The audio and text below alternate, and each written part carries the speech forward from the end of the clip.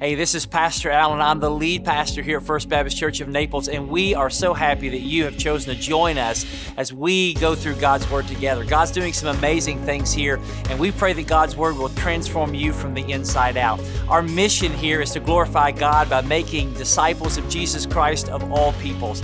And our hope is that you are being a disciple that makes disciples. Now, if you don't have a church home, we would love for you to join us either in person or continuing online as we go into God's Word together every week. But if you are a member of another church, we don't want this to be in any way, shape, form, or fashion a substitute for you being connected to your local body. So our prayer is that God uses His Word to change you and to change others. So we pray that God will use you and this message for His glory. Have a great day.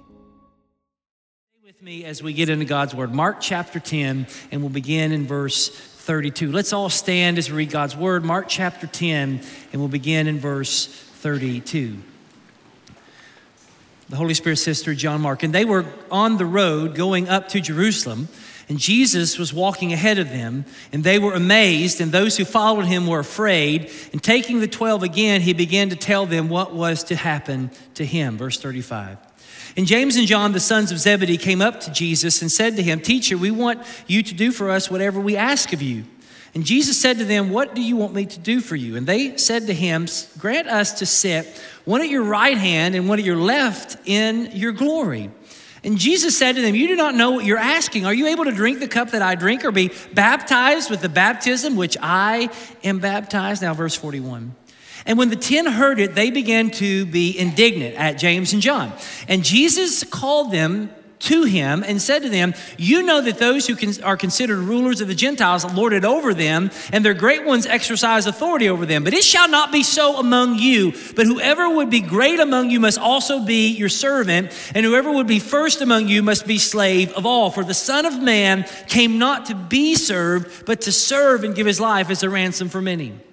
And they came to Jericho, and as he was leaving Jericho with his disciples and a great crowd, Bartimaeus, a blind beggar, the son of Timaeus, was sitting by the roadside. And when he heard that it was Jesus of Nazareth, he began to cry out and say, "Jesus, Son of David, have mercy on me." And many rebuked him, telling him to be silent. But he cried out all the more, "Son of David, have mercy on me." And Jesus stopped and said, "Call him." And they called the blind man, saying to him, "Take heart, get up, he is calling you." And throwing off his cloak, he sprang up and came to Jesus. And Jesus said to him, "What do you want me to do for you?" And the blind man said to him, "Rabbi, let me recover my sight." And Jesus said to him, "Go your way, your faith has made you well." And immediately he recovered his sight and followed him on the way. You may be seated. Have you ever heard of the bystander effect?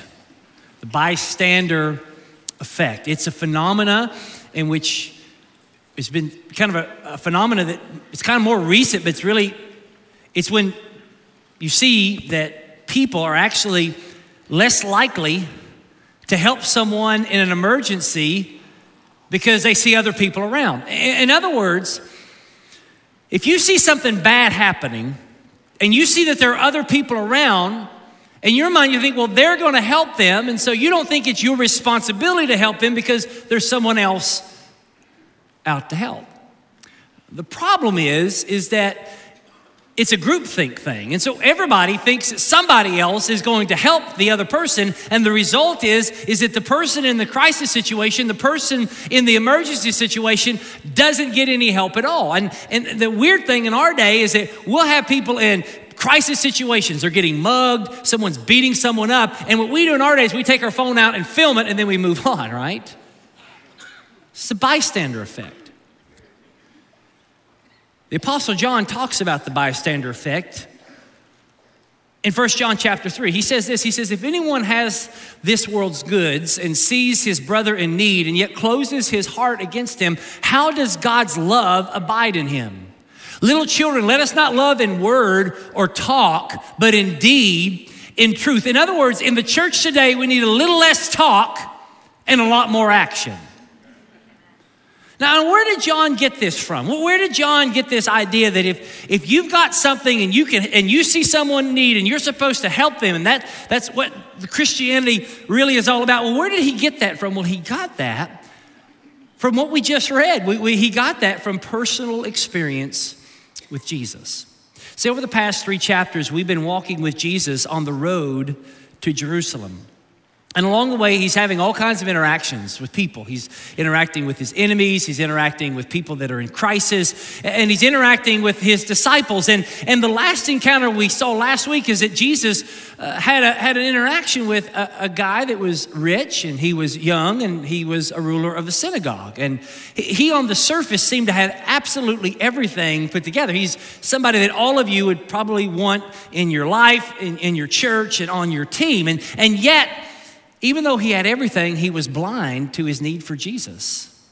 And so from that moment, Jesus then has 2 other interactions, and it's important that Mark lets us know that there are 3 different sons. You have 2 sons of a guy named Zebedee and 1 son of a guy named Timaeus. And the interesting thing is that all 3 of these men had sight issues. They were to some degree blind.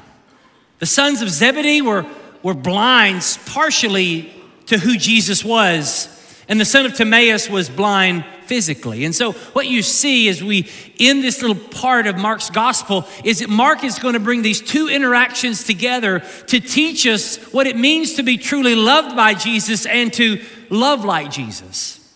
And what we're going to learn today is that being loved by Jesus and loving like Jesus means that we don't seek our own glory and we do not pass by others in need. So let's just unpack that. Number 1, we see the first sons, the sons of Zebedee, and what they desired was glory. In verse 32, we said that they were on the road. The word road here is found all throughout Mark's gospel. It's the word hodos, and it means, in Mark's gospel, it's the road that ultimately leads to Jerusalem. And so now, literally, they are on the road. They've left Galilee. They're in Judea, and they are going to go through Jericho and then take the Jericho road some 18 miles up into the city of Jerusalem.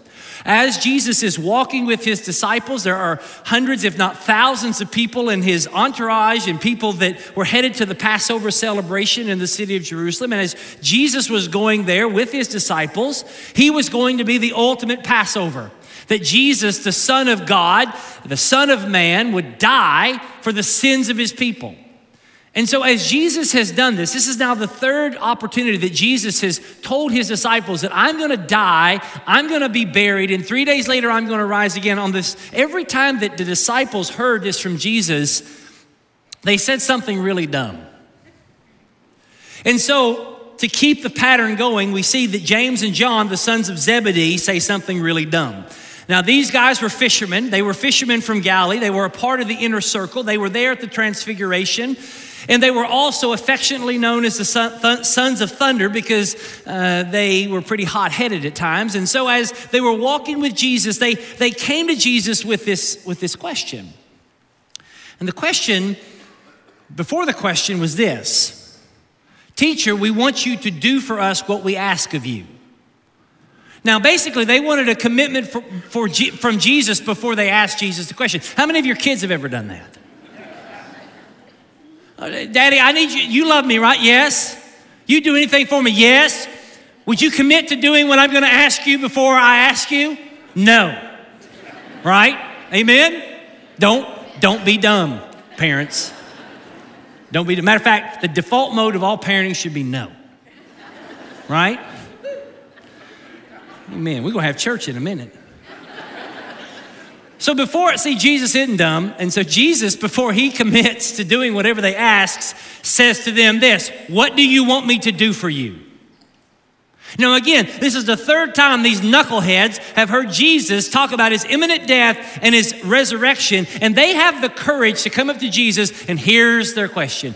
Oh, Jesus, would you grant me and my brother to sit at your right hand and your left hand in glory? In other words, Jesus, we want to go ahead and call dibs now. We want to be your 2 senior vice presidents in heaven.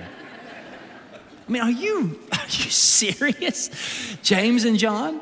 The irony or the funnier thing is that if you read Matthew's account of this situation, and listen, when you read the Gospels, you have 4 witnesses to the story and person of Jesus. They don't contradict each other, they complete the story. And what we find in Matthew's account is that actually it was James and John with their mama. Mama Zebedee is actually the one who asked the question. Because mama wanted to make sure that her baby's got a prime spot in heaven. Like all good mamas do, right? Mama's boys. And so Jesus looks at mama and looks at James and John sitting there with sheepish grins on their face and says, you don't know what you're asking. Now Jesus isn't upset, but he does give them a gentle rebuke because he's saying, you guys are short-sighted. You're myopic. You're ignorant. You're arrogant, and you're not thinking of reality. You're just thinking of the here and now. You're blind to what you're asking for. You don't see what's coming. You don't know what's coming. Because here's what they didn't understand. See, Jesus was not a king coming to conquer Jerusalem and take a crown. Jesus was a servant king who was coming to take his cross because his cross was our cross. And so he says, you guys don't know what you're asking. Are you able to drink the cup? Now, when you drink from a cup, you're taking something in yourself. And he says, are you able to be baptized with my baptism? And his baptism was a baptism of suffering. That's something you're immersed in. And so Jesus says, listen, you're looking for glory, but you don't understand that suffering comes before glory. For you to have a resurrection, there has to be a crucifixion. For you to have a crown, there has to be a cross. And so he looks at these guys and says, okay, you want the glory, well, are you going to suffer with me? And what did they all say? What did James and John say? Yeah, no problem. Yet what happens when Jesus gets arrested? They all take off. They run tail, right? They're all scared. They're all chesty until something bad happens. Like some sports fans I know. All chesty. Them Tennessee fans, man, they're all chesty till they get beat. Because they've been to one. Anyway, we'll just hush about that. That one's for you, brother. I got a Tennessee fan in the room.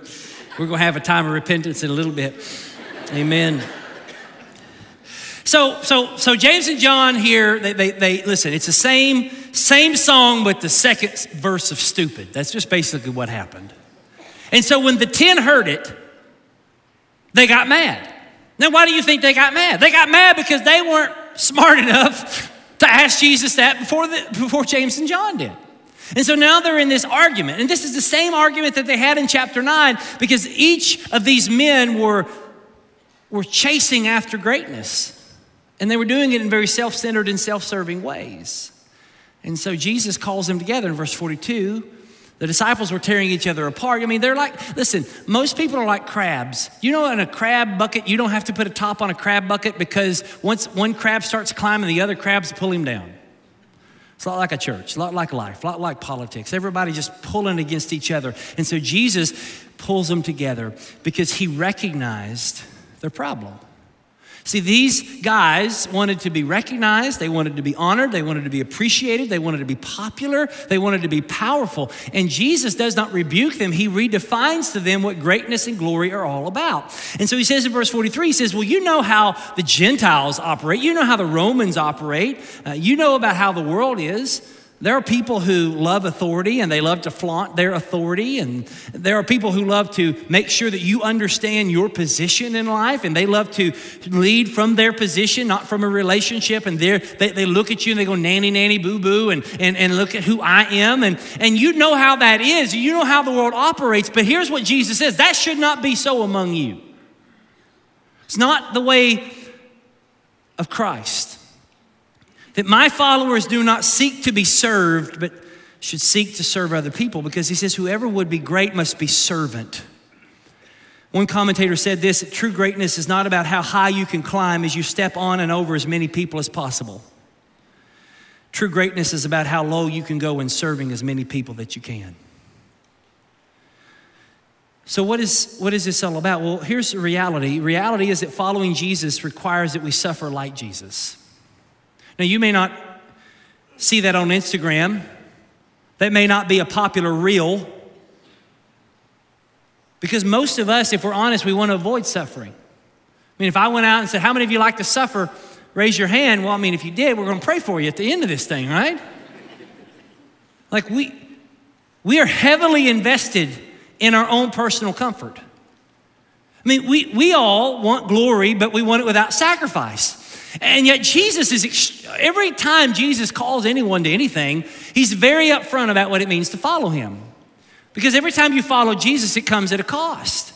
Salvation is free, but discipleship costs. And to share in the master's reward means that you're going to share in his suffering. To follow Jesus, it's going to require you to risk your ego and your bank account and your time and your personal comfort and your own personal desires. And here's what, listen, our idols, our addictions are exposed, will be exposed, have been exposed as we follow Jesus. You know, I shared this with someone the other day. I didn't realize how selfish I was until I got married. Anybody else? I really didn't realize how really selfish I was till I had kids. Because God gives you a spouse to sanctify you, and he gives your kids to make you poor.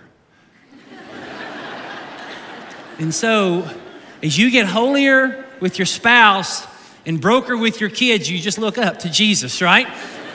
And it exposes just the stuff in your life. Well, listen, the more I walk with Jesus, the more I'm exposed that I got issues. Anybody else in the room got issues? Say amen if you got issues. Amen. Amen. And if somebody sitting next to you didn't say amen, they really got issues, all right? See, the greatest fear of an approval addict is rejection. The greatest fear of a power addict is humiliation. The greatest fear of a comfort addict is suffering. And the greatest fear of a control addict is uncertainty.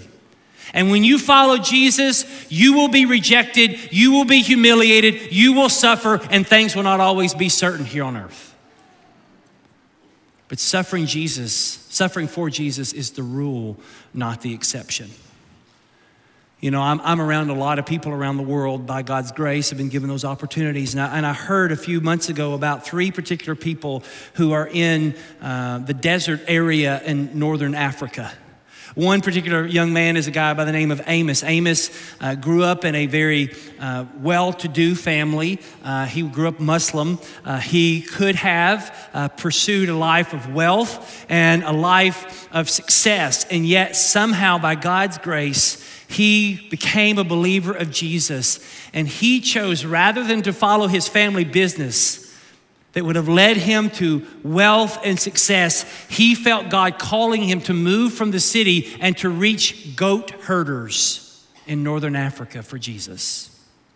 Amos.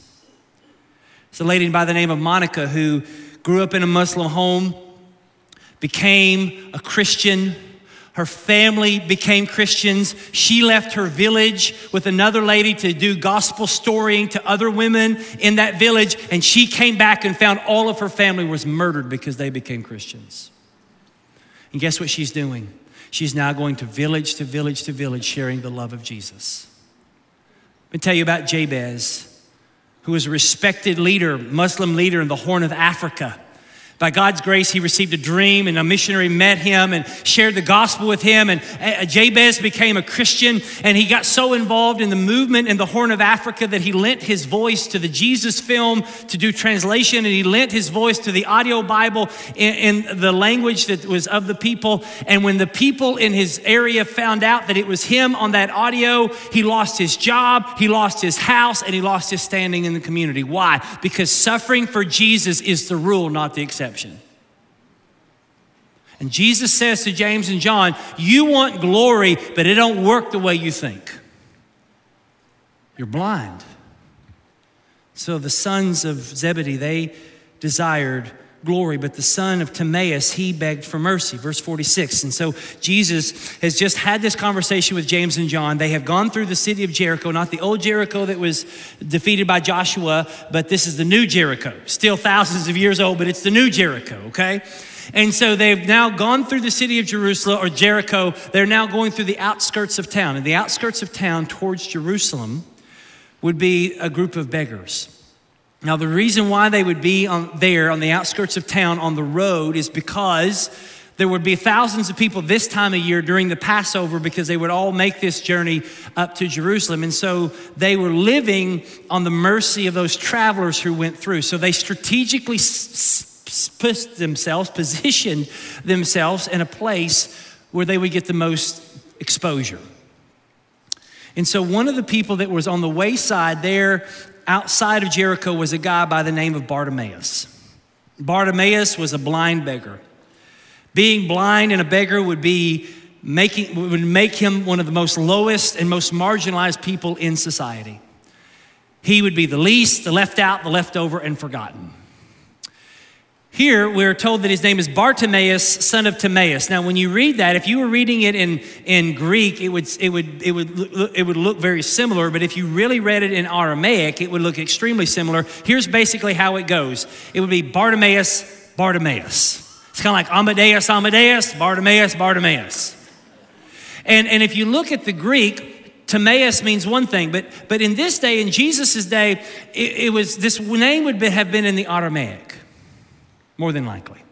And so his name would have been Bartimaeus, son of Bar-Timai. And so it would be actually Bartimai. Now we say, what does this matter? Why does his daddy's name mean anything? Because it meant a lot. Timai in the Aramaic meant this. Stay with me. Defiled, unclean, polluted. So this blind beggar was named after his dad, and his name would have literally been the son of filth. You know, we live in a world today full of people like Bartimaeus. 736 million people live in extreme poverty and earn less than $2 a day. Over 2.5 billion people live on less than $5 a day. Think of how much you spend at Starbucks just to get flavored water, Kool-Aid from Starbucks that they say is dragon fruit. I mean, I'm still looking for the Kool-Aid dude. You remember the big Kool-Aid dude? That's what I think that stuff is. Amen. Can I get a witness on that one? Anybody want to testify? What used to be 10 cents is now $10, all right? One out of every 27 children in this world die before the age of 5 because of malnutrition and preventable diseases because of extreme poverty. This is why our church partners with entities like Compassion International, who release people from poverty, children from poverty, in the name of Jesus. And so Bartimaeus is here, the son of filth is on the side of the road, and he heard, because he couldn't see, that Jesus was walking by. Someone told him, hey, Jesus is walking by, Jesus of Nazareth. Now this guy couldn't physically see him, but he spiritually saw him, and he began to cry out, Son of David, have mercy on me. Now we read that and we're like, okay. Son of David was actually a symbolic phrase that was calling Jesus the Messiah, Jesus the King. Now, why would he stop what he was doing? Why would he stop his business of that? This was his moment. There was a big entourage. He could have got all kinds of coins and different things. He could have got mercy and money from people. Why did he stop what he was doing to cry out to Jesus? Because he knew who Jesus was, and he knew what his biggest problem was. See, he knew who Jesus was, and he knew what his need was. And the interesting thing is that in this point in Mark, no one else so far has been able to perceive so much about Jesus with so little data. He's the first person in the book of Mark that calls Jesus the son of David. And the reason why is because he recognized his need, and he saw that Jesus was the only one who could meet his need. And so he's been waiting for years for something to happen in his life. And so Bartimaeus is sitting there, and he's going nutso. He's saying, Jesus, son of David, or son of David, have mercy on me. And so the disciples in the crowd, where they were, hush, shut up, Bart. Nobody cares about you, you blind beggar bum. But this dude wouldn't be silenced. He wouldn't back up and he wouldn't shut up. He kept yelling all the more. The word crying out is he screamed. Why? Because he's desperate. He's not discouraged by the discouragers. Public shaming isn't going to do anything to him. He's not worried about his status. He needs mercy because he knew he was a beggar. And so Jesus hears the scream of Bartimaeus and stops in his tracks. You know, it's interesting that it seems here that Jesus didn't hear his first cries, but he heard his screams. You know, sometimes you cry out to Jesus and you're waiting for God to do something. You're asking God to do something, but it doesn't happen. But then when you get and you basically scream out for mercy, God moves. Because the scream for mercy, I think, and as you find in the Gospels, is the sweetest sound to Jesus' ears. And so Jesus said to the crowd who just told him to be quiet, he says, listen, bring him here. I love Jesus. The people that told this guy to shut up are now told to call the guy up. And then the phone rang. I'm just kidding. So whoever had their phone ringing, sorry. My ADHD kicked in for a second. And so they look at Bartimaeus and they say, well, listen, dude, your screaming worked here. Jesus is calling, come on. And so you read verse 50 and the dude springs up. And he throws off his cloak. Now we read that and we're like, okay, what is this? That was actually a big deal because the cloak was the most valuable possession the man had. The cloak was his blanket. The cloak was his jacket. The cloak was his way of life. It was his tin can. It is how he collected money from people. He was blind. And so he would put his cloak out and people would throw money. And then he would bring the cloak in and kind of go through it. It was his home. It was his protection when he felt bad, when he felt that others were looking at him or when he just needed to get away from everybody. He would cover himself with that. And so this cloak was the man's most valuable possession. It was his way of life. And when Jesus called his name and called him to come, he threw off his old way of life to come to Jesus. And it was before Jesus ever did anything for him. And why did he throw it off? Because he didn't want anything to hinder him from getting to Jesus. He threw the cloak of blindness off so that he could obey the call of Jesus. That's something the rich young ruler wouldn't do. He held on when this man let go. What are you holding on to that's keeping you from Jesus? And so he comes to Jesus. Jesus looks at this man and says, what do you want me to do for you? Does that sound familiar? It's the same question he asked James and John. And the man looks at him and says, in our translation it says rabbi. In the Greek it's translated Rabboni. Rabbi just means teacher. Rabboni means master. It means Lord. This was this man's personal confession of faith. He says, you are my Lord. And he says, Lord, master, let me see again. I just want to see again. James and John wanted glory because they were power hungry. Bart just wanted to see again. You know how much we take our eyesight for granted? And this man begs for it to be restored. And so verse 52, Jesus says, go your way, your faith has made you well. That word made well is the Greek word sozo. We get our word save. He says, go your way, your faith has saved you. And the Bible says immediately he recovered his sight. And so this man is physically healed. He could see. Wow, once I was blind, but now I could see. You opened the eyes of the blind. It's amazing. It's incredible. You know, there's a prophecy about that in Isaiah chapter 42, verse 16. He says, I will lead the blind in a way that they do not know. In the past that they have not known, I will guide them. I will turn the darkness before them into light, the rough places in level ground. These are the things I do, and I do not forsake them. This man got that. Wow. And then the Bible says that he followed him on the way.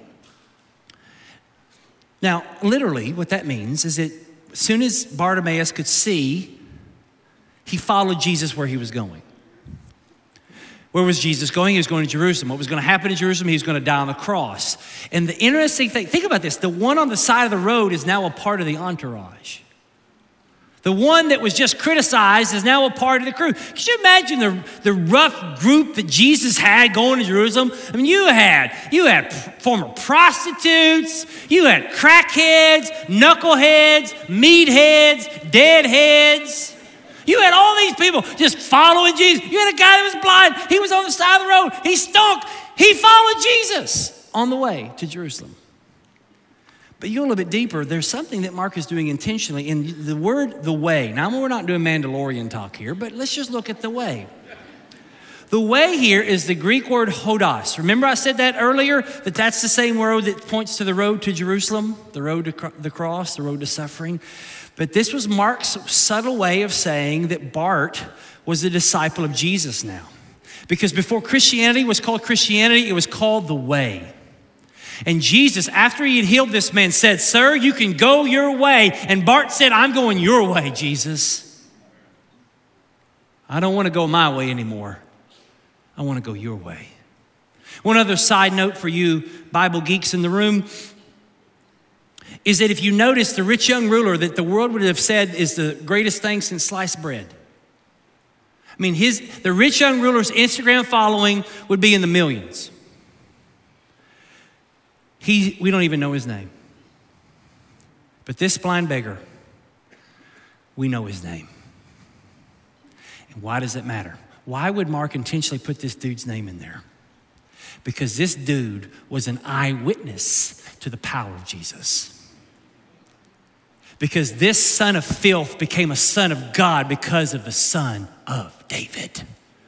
Jesus changed his life. Wow.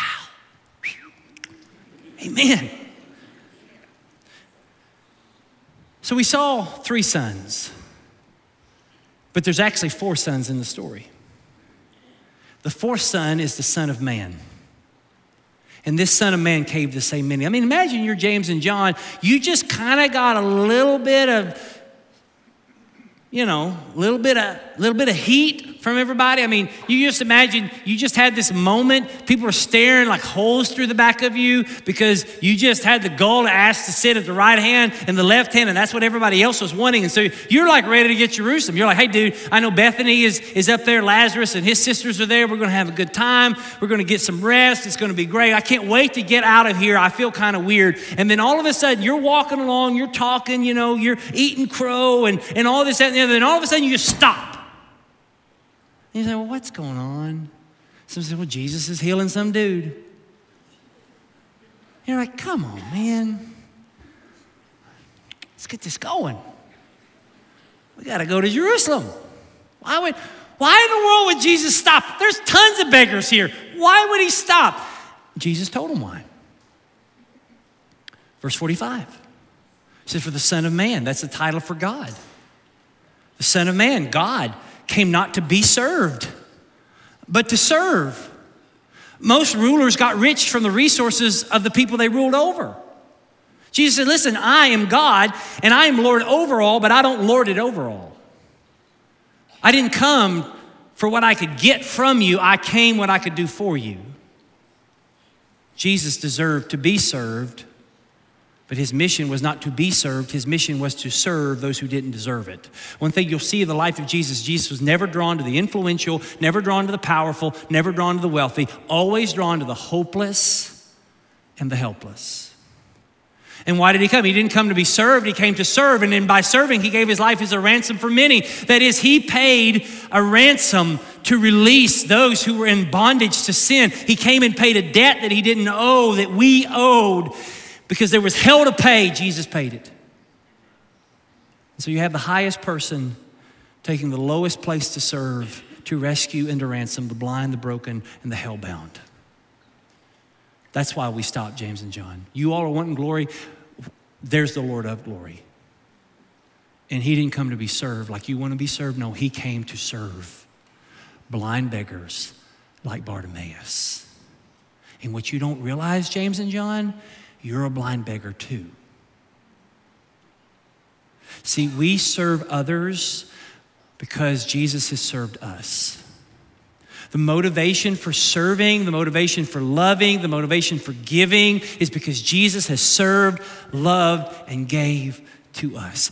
Jesus loved you enough to hear your cry for mercy, to save your soul from hell, and to give you a new life with him forever. How often do we forget that?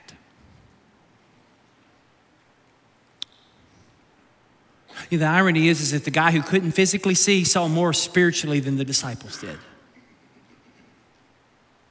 James and John, they asked for glory. Bartimaeus begs for mercy. And what we're going to see is that God the Father is going to ask Jesus to lay down his life. He's going to do it for you and for me. So let's end. Stay with me. We're almost done. So what did I say in the beginning is this, is that being loved by Jesus and loving like Jesus means that we do not seek our own glory and we do not pass by others in need. If you've heard me tell this story before, you've heard this story before, I'm sorry, but it's a great illustration of what I'm talking about. In 1994, there was a guy named Kevin Carter. Kevin Carter received the Pulitzer Prize, one of the highest prizes for journalists, for photographers. And he got this Pulitzer Prize for his picture that he took of a Sudanese child as he was on his way to a food service center in Sudan. In 1994, there was a severe famine, there was great oppression, genocide, evil. Sudan is still very broken. Kevin Carter, who grew up in a Christian home from South Africa, took a picture and became a featured piece in Time magazine. And here's the photo. When that picture of a starving, emaciated child with a vulture looking at him was put out, the world was appalled. People now were aware of what was going on in Africa. In those days, there were Instagram or Twitter. Back in those days, people read newspapers and magazines. I know it seems so far removed. This picture became very popular, and people were writing Kevin, trying to find out some things. And so they would write him letters and say, oh, Kevin, this is a great picture. Thank you so much for exposing the world to the evils that are happening in Africa. Thank you so much for bringing awareness to the famine issue, and thank you so much for that. So the question we have is, Carter, is what happened to the child? How's the child? How's the child's family? What happened? Well, Kevin never answered any of these questions. The piece became so popular that, as I said, he was awarded the Pulitzer Prize. 2 months after he won that prestigious award, Kevin Carter, who was once a Christian but yet walked away from his faith, committed suicide. In his suicide note, here's what he said. He said, I'm very sorry about the child. For the hours of getting there, the 20 minutes and setting up, and the time it took to get the perfect shot. When the picture was taken, I took my tripod and walked away. That child is dead.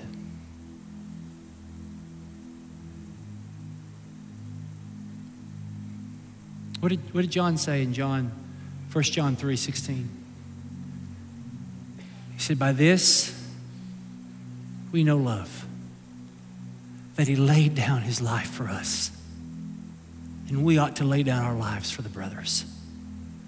If anyone has this world's good and sees his brother in need and closes his heart against him, how does God's love abide in him? Little children, let us not love in word or talk, but in deed and in truth. Church, today I want to give you an opportunity to love in deed and in truth. There are these packets from Compassion. They're up in the front, they're in the back. And I want you in a moment to take this. I'm going to give you an opportunity. We're going to have an invitation in a moment. And during that invitation, I want you to worship the Lord. And one of the ways you can worship the Lord is by taking one of these packets. So I want you to take one. And I don't want you just to take one. I want you to take one and fill it out. And so once you pick the child or the children you want to release from poverty in the name of Jesus, then I want you to take the card out, and I want you to take the back. It's perforated, and this is the child that my wife and I are going to sponsor in our family.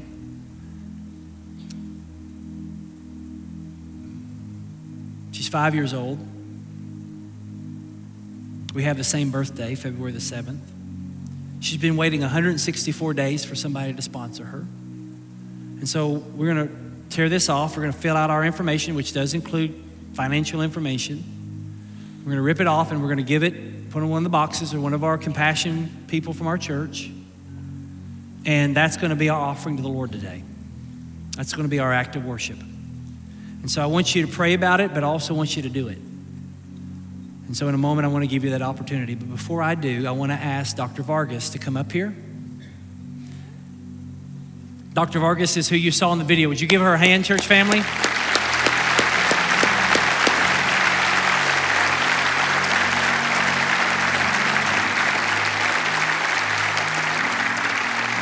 You know, reality is that these are not just packets. They're real people in real poverty who need a real Savior. And sometimes you read this stuff, you know, that's hocus pocus. There's probably like 50 guys in a back room and they're all making stuff up. No, these are real people. And here's a real witness of what God can do in a wonderful, brilliant person in Dr. Vargas. So Dr. Vargas, what does child sponsorship mean to the child? It means a lot. It means hope, future, and faith. It changes a life, a kid, when you are sponsored. So it matters a lot. Amen. Well, Dr. Vargas, would you pray for us today? Would you bow your heads, and Dr. Vargas, would you lead us? Let's pray. Dear Lord, we love you, and I thank for this amazing church that love your work. Jesus, we ask you open our eyes. We can see the poverty in the world, especially in the kids in Tanzania, that they are looking for your help, looking for your love. Please, God, open our heart, and we can see for others. In Jesus' name we pray. Amen. Amen. Praise God. Thank you, Dr. Vargas.